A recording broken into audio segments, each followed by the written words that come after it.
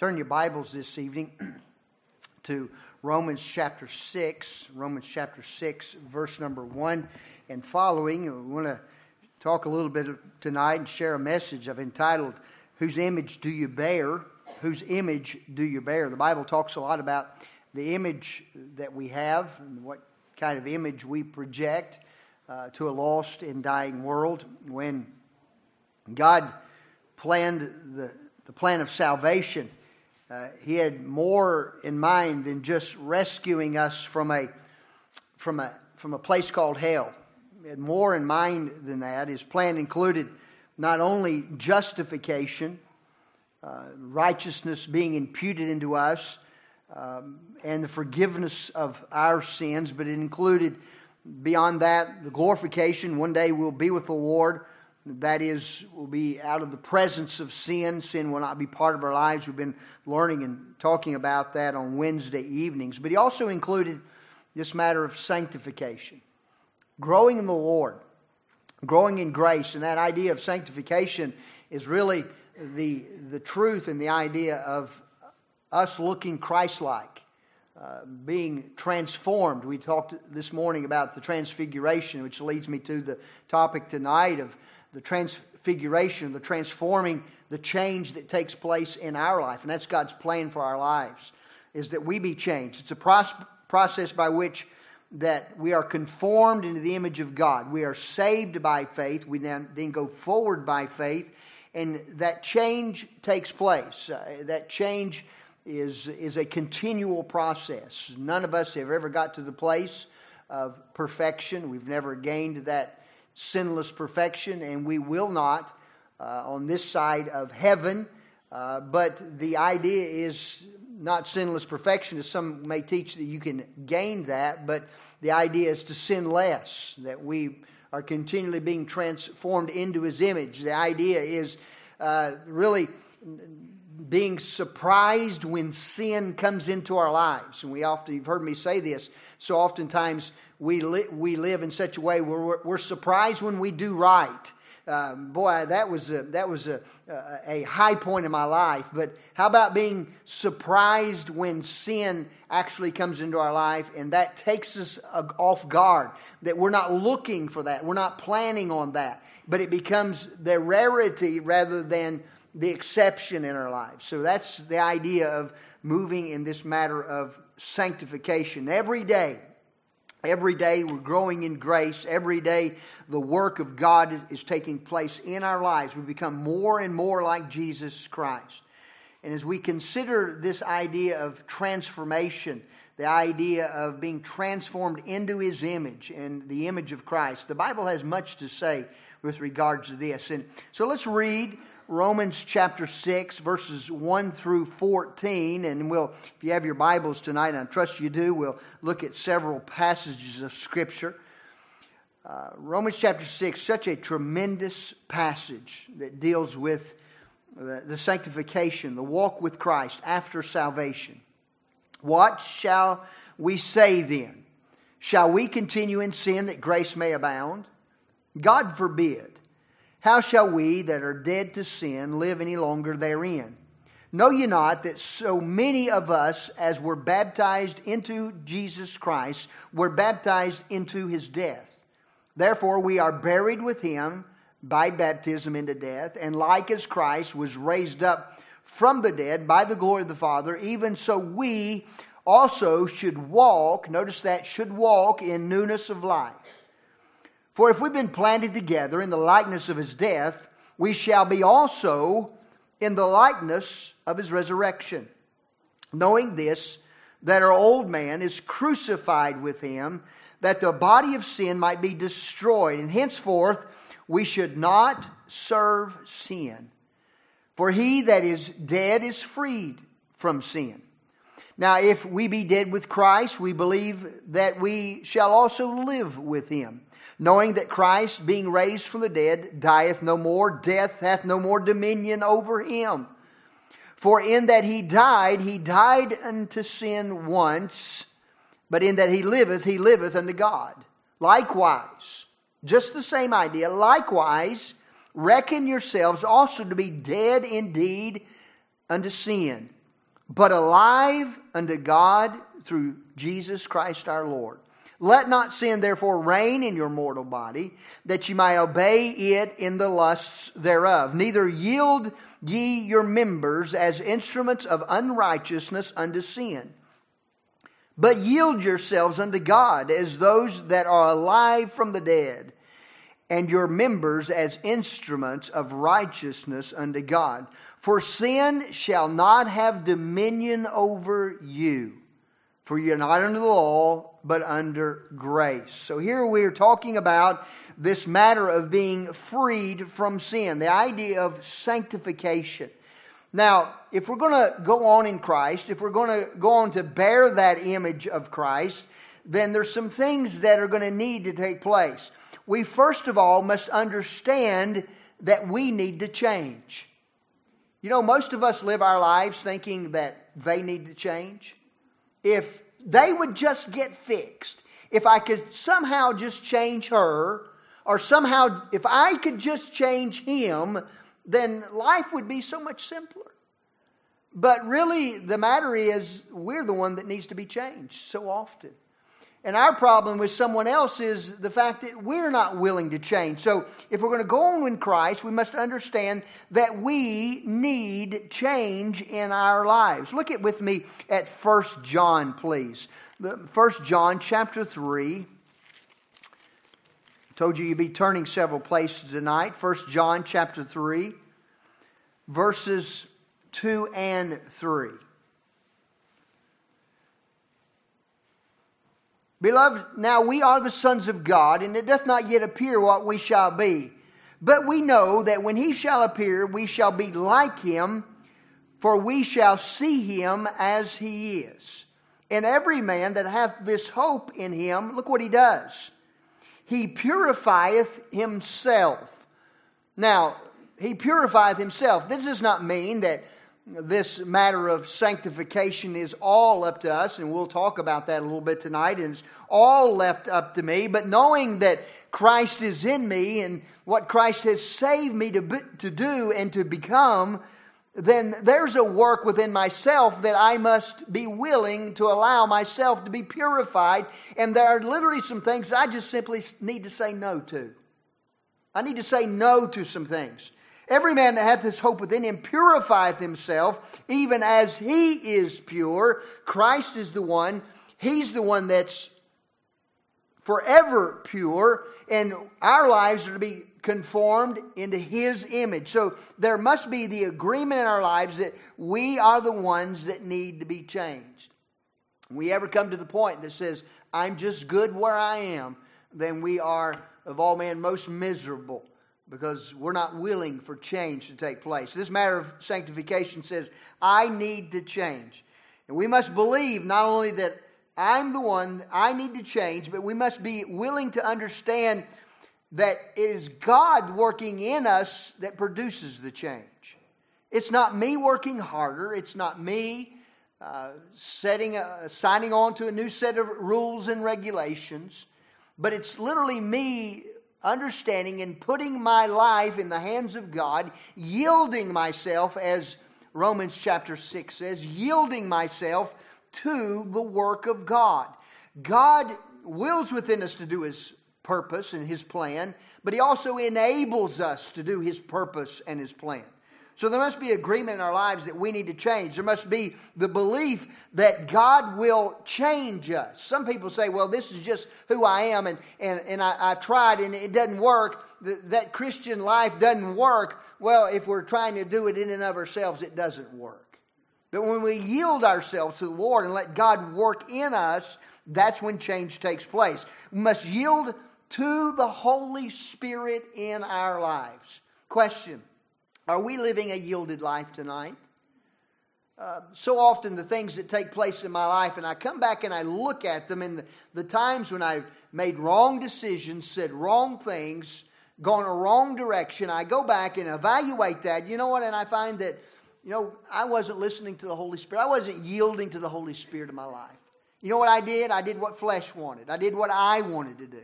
So there must be that willing to allow myself to be yielded to the Holy Spirit. Now, when we talk about change, what are we talking about? And I think this is much confusion today. So much of modern religion says, well, you just come and get saved, and that's all there is to it. And again, we've talked about this matter of getting the fire asbestos suit or the escape hatch or something like that. So I'm just good. God really doesn't care about the outside. All He cares about is the fact that we've made a profession of faith. But no change takes place. And the Bible clearly says that every time that there was an encounter with God, God says, go, He said to that woman, go and sin no more.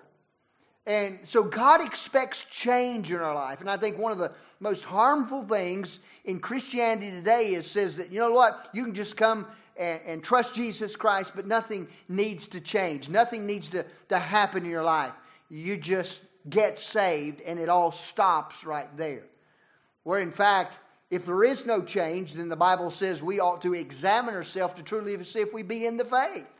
Because it is a changed life that gives us confirmation. It's the Spirit of God bearing witness within my spirit that I have been changed, that I have been born again. That's a key factor in salvation. So if I'm always doubting, if I'm always under this cloud, am I saved, am I not saved, I'm worried about this and I'm worried about that, then we come to the realization, we ask the question, is there known sin in my life? Listen, the devil will take an individual who claims Christ, made a profession of faith, and if there's known sin in that life, the devil will go to seed on that, and he'll run you ragged, doubting your salvation. So how do I know? Well, it's this matter of a sanctified life, growing in Christ. So we're talking about a changed life tonight, bearing the image of Jesus Christ. This matter of a newness of life, raised to walk in that newness of life, just as Christ did. So what's the change? Well, we first of all have to understand the contrast that happens. There's a contrast, and I think many times this is where we fail in this matter of sanctification and growing with the Lord. We must understand that there was a sinful past. And so we got to understand there was a time in my life when this is the direction I'm going, and when salvation takes place, there's a transaction that takes place. There's a contrast from the old way into the new way of living, the newness of life. Look with me at the book of Colossians. Colossians chapter number 3. Colossians chapter number 3. A little bit more of a lengthy passage, but I want us to see what is being said from the Bible with regards to this newness of life. New means new. That's no new revelation. Well, new means new, right? New does not mean old. And so here we see some differences here. Colossians chapter 3, verses 1 through 10. If ye then be risen with Christ, seek those things which are above, where Christ sitteth on the right hand of God. Set your affection on things above, not on the things of earth. For ye are dead, and your life is hid with Christ. When Christ, who is your life, shall appear, then shall ye also appear with him in glory. Mortify, therefore, your members which are upon the earth. Mortify these members in Christ. Fornication, uncleanliness, inordinate affection, evil concupiscence, covetousness, which is idolatry. For which things sake the wrath of God cometh on the children of disobedience. In the which ye also walked, look, sometime when you lived in them. You walked. This was a past life. We used to do this. And now, when we were living the old life, when we were living the flesh life, we lived in this kind of thing that was mentioned above. But now, here's the transaction that takes place. This is the exchanged life. There's an exchanged life that takes place. But now, ye also put off all these, anger, wrath, malice, blasphemy, filthy communication out of your mouth. Lie not one to another, seeing that ye have put off the old man with his deeds, and have put on the new man, which is renewed in knowledge after the image of him that created him. The exchanged life. What are we exchanging? The old man for the new man. What are we exchanging? Excuse me. What are we exchanging? The old spirit for the Holy Spirit. What are we exchanging? The no victory for new victory in Christ Jesus. The exchanged life. Now, one way to understand this newness of life is to understand there's a difference. There's change that takes place. Go with me to the book of Ephesians. Ephesians chapter 2, please. Ephesians chapter 2, verses 1 through 3. Ephesians 2, verses 1 through 3. And you hath he quickened who were dead in trespasses and sin. Notice the past tense. And you hath he quickened who were dead. What were they dead in? Trespasses and sins. This is the condition of the old life. Dead spiritually, in sin, in trespasses. Sin and death come into the human race through Adam. And we're all born into this. It is something that we are by nature, and it's also something that we are by choice. And we experience this from Adam. Romans chapter 5 and 2. You won't need to turn there, but just to add to the thought that we're dead in trespasses and sin. Therefore, as by one man sin entered the world, and death by sin, so death is passed upon all men, for all have sinned. This is the condition of the old life. And he's mentioned that. Dead in trespasses and sins. And then he mentions out of verse number 2, not only the condition of the old life, but the conduct of the old life. Wherein in time past you walked according to the course of the world, according to the prince of the power of the air, the spirit that now worketh in the children of disobedience. Among whom also we had our conversation in times past in the lust of the flesh, fulfilling the desires of the flesh and of the mind, and were by nature the children of wrath, even as others. So the conduct of the old life is according to the course of the world. It's according to the course of the world. What does that mean? What does that look like? Well, it can flesh itself out in many different ways, but it's literally, the idea is, I want the world to like me. And I'm going to do what I need to do so that the world will accept me. I'm living in such a way that the world will be pleased with me. So we're living according to the course of this world. By the way, is against God. The philosophy, the ideology of this world is not godly, but it's earthly, it's wicked. Well, we don't have to look very far to see all this. So in the old life, I'm living according to the course of the world. I'm trying to please the world. I want the world to be pleased with me. Next, not only am I living according to the course of the world, but I'm living according to the prince of the power of the air. I'm living according to the prince of the power of the air. That's what he mentions out of that verse. So what does that look like? I'm living in such a way that I may not recognize, or I may not be audibly saying, but I'm living such a way that pleases the devil. I'm pleasing Satan because of the way I'm living. And again, I may not have just set out to say, you know what, I'm going to get up today to please the devil. But the way in which we're living, that's exactly what we're doing. Not only am I living according to the course of the world, pleasing the world, living according to the prince of the power of the air, I am living in such a way that pleases Satan, pleases the devil, but I'm living also in such a fashion according to the flesh. According to the flesh. That's what he says out of verse number 3. Among whom also we had our conversation in times past, in the lust of our flesh, fulfilling the desires of the flesh and of the mind. So we're living in such a way that's pleasing to self. Pleasing to self. So this is the way which we were living. Living for the world, living for Satan, living only for self. This is the old way of life, the contrast. But when Jesus comes in, There's a change that takes place. Listen to Colossians 1 and 13. Who hath delivered us from the power of darkness and hath translated us into the kingdom of His dear Son. The devil is real, the world is real, and the flesh is real.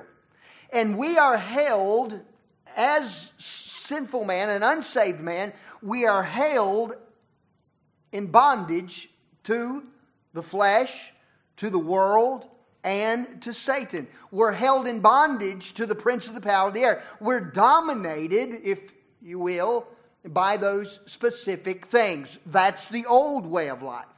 A man can make every New Year's resolution. He can say, I'm going to stop this, and I'm going to stop that. And he can do all the things. And he may make some small progress in his resolution, but he'll never change his inner core. He'll never change his heart. Only God can do that. Why can He change his heart? Because he's held in bondage to these things. But when Jesus comes in, when a man is born again, he is delivered from a slave life from the world to the flesh and to Satan. He's living as a slave there, and he's translated. He's born again. Jesus said to a very religious man, Nicodemus, you must be born again. He's translated. He's brought out of that bondage, and now he's placed in Jesus Christ. So there's a control in the old way of life. An unsaved man can't stop sinning. Sometimes we maybe look at someone and say, How ignorant can someone be? Why in the world are they doing these kinds of things? Well, the answer is pretty clear. They're lost sinners. Sinners are going to do what sinners are going to do. And we can't expect sinners to act like Christians. But we ought to be able to act and expect Christians to act like Christians. That's not out of the ordinary here. The first one is wrong. The other one ought to be expected. And it is out of the Word of God. So we were children of disobedience, living in rebellion against God. Now, these things all describe the unsaved life, the old life, the course of the world. Now, again, that old life is being ruled by the enemy and these things. So what is a life? Now, we got to think about this. What is our lives? What is life to you? Is life more than, certainly it is, more than breathing and eating? Some of us live to eat and do those kinds of things, and that's all fine and dandy. But life, we think about life, the course of life. We have so many years we've been given here on planet Earth, and we live our lives. So life is this. How do you describe life? Life is what we think. Life is how we act. Those things are life. Life is how we feel. These things all are included in life. How we think, how we act, and how we feel. Those particular things really weigh heavy and bear enormously upon our lives. But it's part of our life. Life has to do with how we perform our jobs, how we carry out our tasks throughout the day, how we treat people. That's all part of life. Life also involves how we behave. How we behave, included in life. What we think about morality. The world today says, think what any way you want to think. Every man does what's right in his own eyes. What's right for you is, you can't say is right for me. So there's no right or wrong. So everything's right then. And so that's the idea of the world. But that includes our life. What do we think about morality? What do we think about marriage? What do we think about abortion? What do we think about divorce and homosexuality and all these other issues? Life has to do with, I believe, even it gets down to the minute details of life. It gets down to how we dress. It gets down to how we choose to entertain ourselves. All of these are part and parcel that make up our lives. But understand, there's no part in our life that's not affected by our fallen nature. No part in our lives that's not affected by our fallen nature. And there is no part of our lives that does not need to be subjected or subject to change. And I fear sometimes when we come to our walk with the Lord that we say, okay, God, I'm willing to be changed here, and I'm willing to allow you to have this area of my life and make changes as you see fit here, but not over here. This one's kind of off limits. Just don't come into this room. This is where I enjoy me time, and I enjoy my downtime. Lord, you don't have a part in all of that. But there needs to be change and willingness to change in every part of our lives. He says out of that passage, the curse of our lives. We're children of wrath. This is the old man, children of wrath. Human nature is a fallen nature. It's controlled by those fleshly desires, and they're opposed to spiritual desires. Desires that are opposed are those of the flesh. And listen, we've mentioned this a number of times, but we are not as the liberals and the people that's wanting to change our history today. We're not as they say, and they say we're basically just good people. But we just occasionally mess up. That's the mantra. That's the idea of today. And that's what's being taught in our schools and so on. But let me just add this. Biblically, that's a lie, because biblically, we're all sinners. And if there's anything good at all, it's only because of the grace of God working through us. It's only because of His grace. And that old flesh is concerned with selfish, sinful thoughts. Things like dishonesty and deception, and how can I get around this, and how can I go around that, and that rule, how can I overcome this and do away with that. Apart from Christ, we respond to the events of life. We think about the events of life wrongly. We think about them in a fleshly manner. We think about them in a worldly manner. And then we approach the things of life. We come to the issues of life, and we approach these things. When the events of life come upon us, that old way, we approach it with anger. We approach it with selfish habits, with self-pity, with greed, with lust, with hatred. Conflict comes into our lives. And before we came to Christ, these things were who we are. But when we come to Christ, that ought not be. Doesn't mean that there will not be issues here. Doesn't mean that there won't be times when anger is going to rear its head in our lives. But it doesn't mean there's not going to be times when there's going to be selfishness that's going to come up in our lives and other issues in life. But this is not a lifestyle for us. So we see the contrast that takes place. True salvation moves us from a sinful past to a new present. That's the issue. It moves us out of a sinful past into a new present. So there's a contrast. And so I fear is you ask people about their salvation, and they will tell you how many times they've been baptized, and how many times they've joined a church, or somebody saved them, rather than God changed me. That's the evidence that's from within. That's the Spirit of God bearing witness within our spirits. So again, that true salvation moves us. That newness of life. Again, what does the word new mean? It means new. Moves us from a sinful past to a new present. So now we go from that old way, and now we begin seeing something new. This is the victory in Jesus. Now we begin to see something new taking place in our life. We can see God's goal in our lives because He's changing us. He's changing our hearts, and He's changing our minds. If we go back to Romans chapter number 6 with me again. Romans chapter number 6. These are the changes that take place. And there are varied and there are many. And at different stages and issues of life. I remember in my young Christian life, and there would be things that we just did. We just thought it was natural. And as we were growing in Christ, and we would hear preaching, or we would come to a passage and we'd say, oh, we didn't know that. And it may have been down the road somewhere. But then there was an opportunity for obedience. There was an opportunity for submission. And so when we come to Christ, salvation, there's a change that takes place. Look at Romans chapter 1 and 2. And Paul is answering the question. There was some in chapter number 5 that were saying, you know what? Let's just sin bountifully.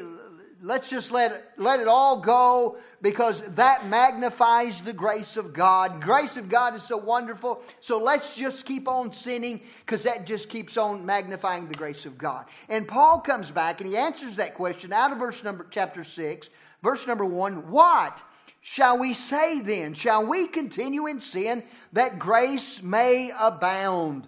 And he says this. He answers it with, what a powerful statement. God forbid. No way, no how.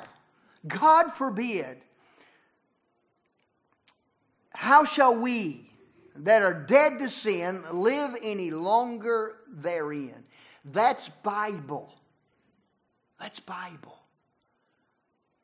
That's what God says to us, that when we are changed, that there's a desire, or there's an effort within ourselves to say, you know what? I know that I need God in this area of my life. I'm not going to continue in that sin.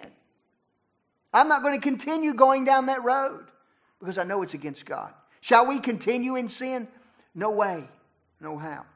There's the connection to the new life. Not only should we no longer continue in sin, that's outright rebellion against God, known rebellion against God.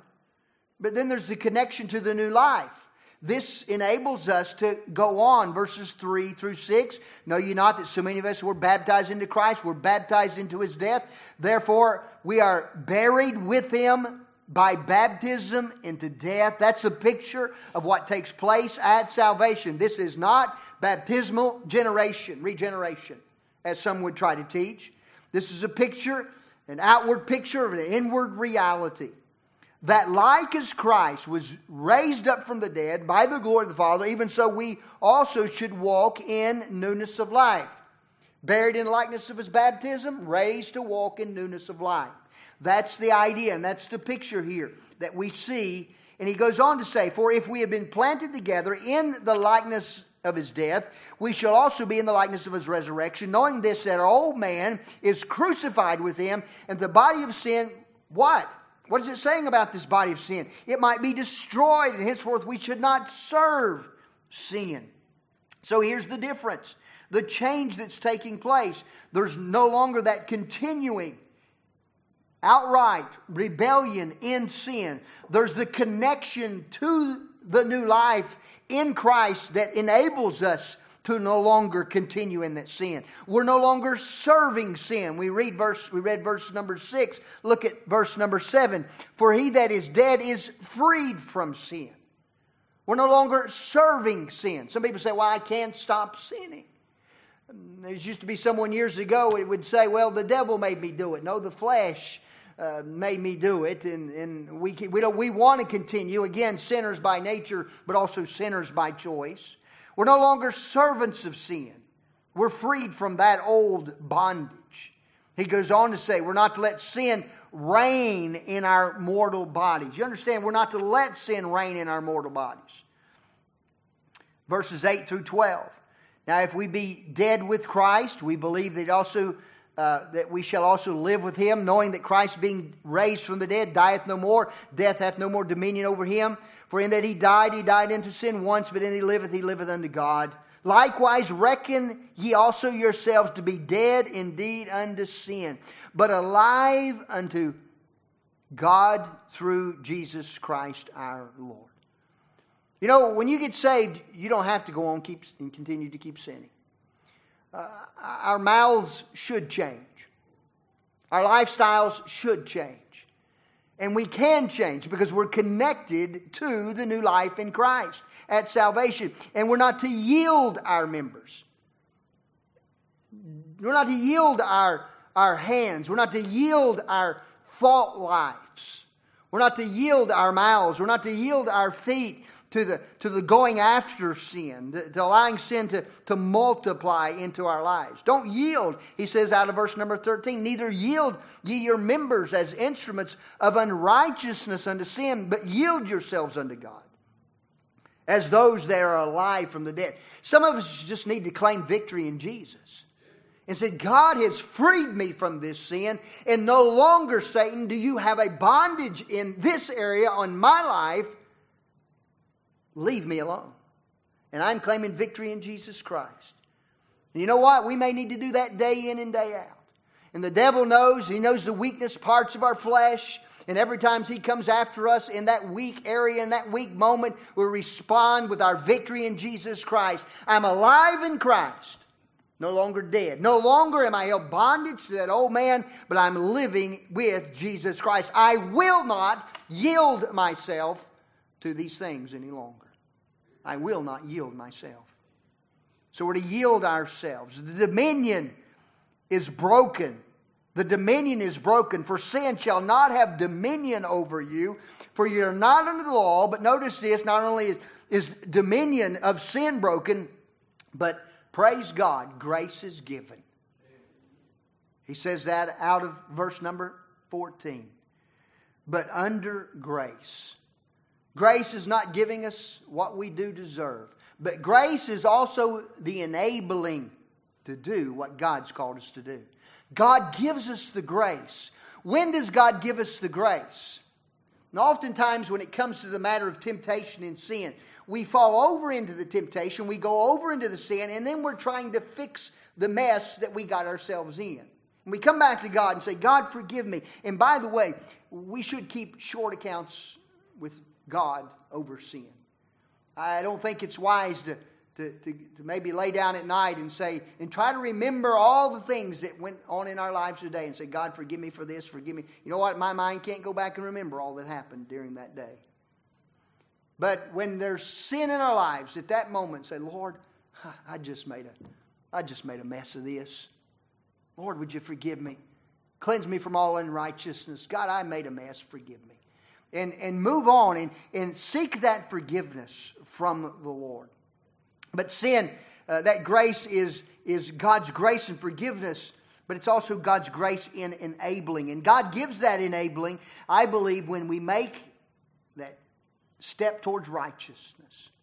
That step towards righteousness. And that yielding, the moment we yield, the temptation may be there, but if we don't yield to that, and we yield to the Lord, we yield to the Holy Spirit, then that's when God pours on the enabling grace in our lives.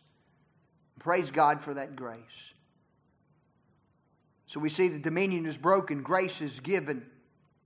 The most obvious characteristic of the walking in the newness of life is the ending of the reign of sin and self of the old man, and the reigning of Christ and the new man. That's the issue. Newness of life is about being freed from sin, releasing every area of our life from sin's enslaving grip and hold upon us. And we have to understand that sin has a grip in nearly every part of our lives. Every part of our lives, sin will have a grip. Sin will find a way to eke itself in. But we're to yield those things to the Lord. Yield those things to Christ. And it's not about having just a religious corner over here someplace in your life.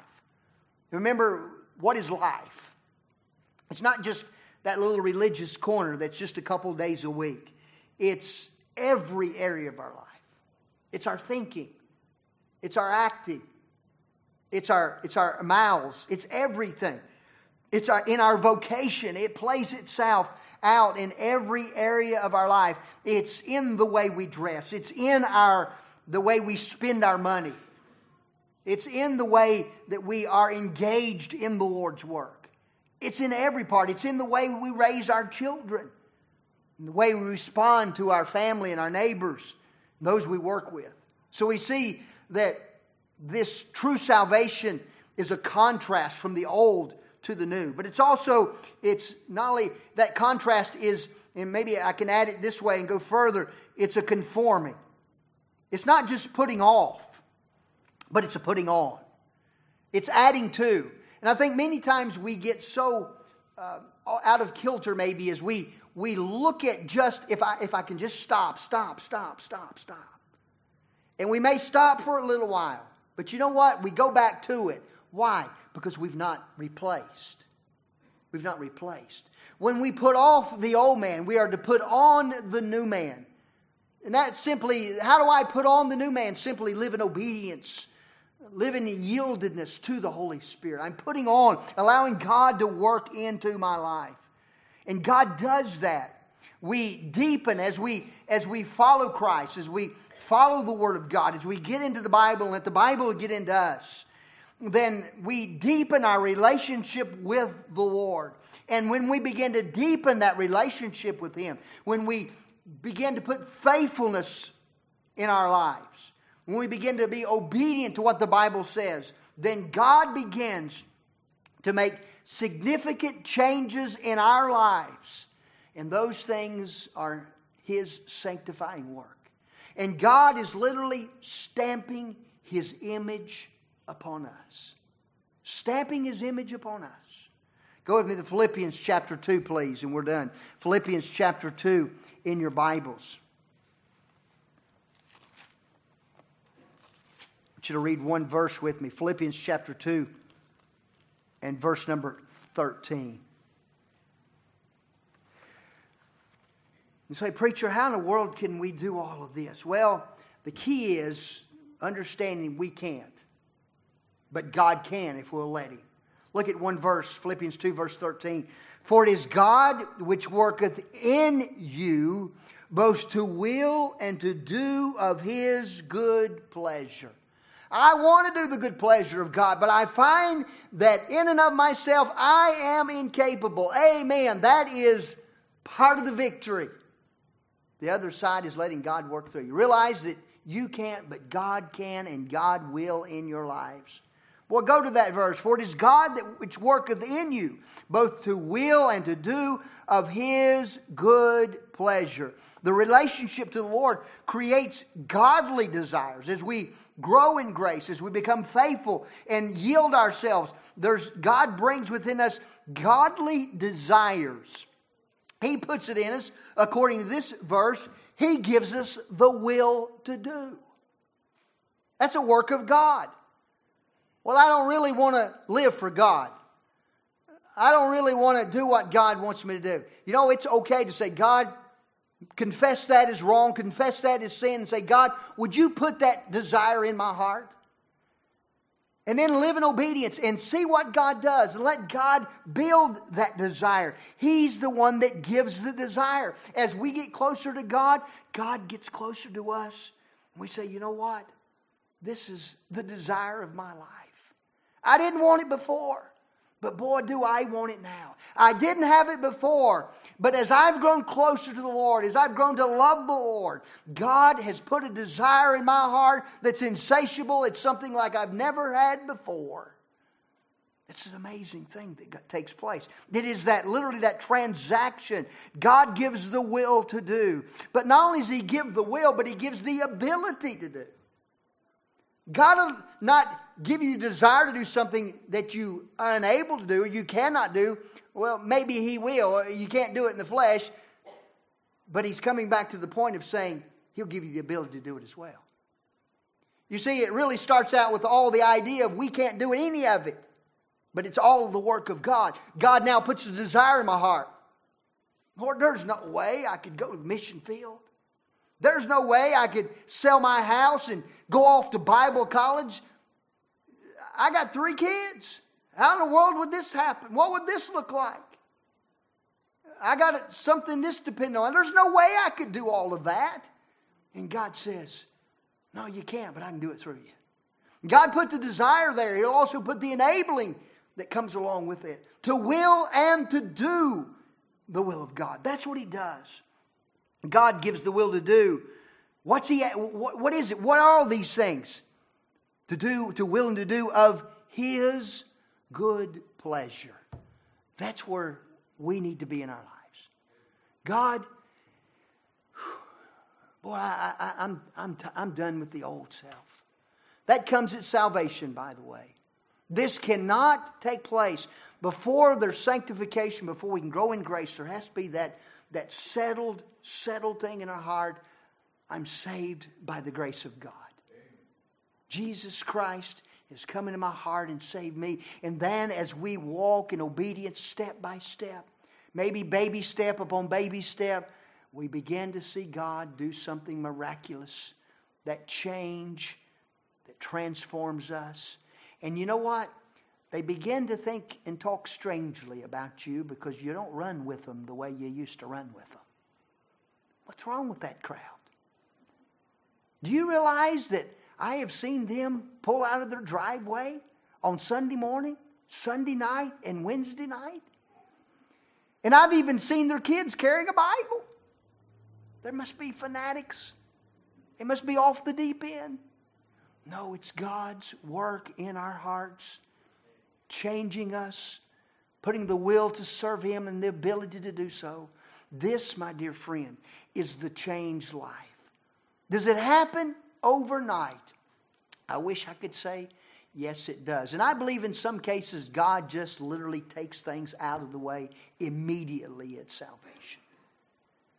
But it's kind of like, have you ever sat in a room in a really kind of or maybe in the morning or late in the evening, and there's a ray of sunlight that comes through the room, and it's there in front of you, and you're sitting there. Before the ray of sunlight, you look around, and in my wife's house, in our house, everything's dust, and there's no dust everywhere. There's no dust everywhere. But all of a sudden, you say, man, this is a clean room. And all of a sudden, that ray of sunlight comes through and it shines in. And that ray of sunlight exposes all the dust particles in the air. You know, ladies, why you have to dust every day? Because all those dust particles flying in there, you just can't see them. And that ray of sunlight exposes what we couldn't see before. I think God does that. He allows those rays of sunlight. Maybe it's through His glory. We talked about the glory of God today. Maybe it's through trials. I don't know what God does. But He allows that ray of sunshine to come in. We say, boy, I didn't recognize and see how dirty this place really is. I didn't see before how needful my heart is. How needful my life is. And God says, those are the areas that I want you to work on. Those are the areas that need to change. And those are the areas, if you'll let me, I'll produce change in your life. That's the sanctified life. Growing in grace. Letting God finish, complete, continue the work that He began at salvation. Let's bow our hearts in prayer.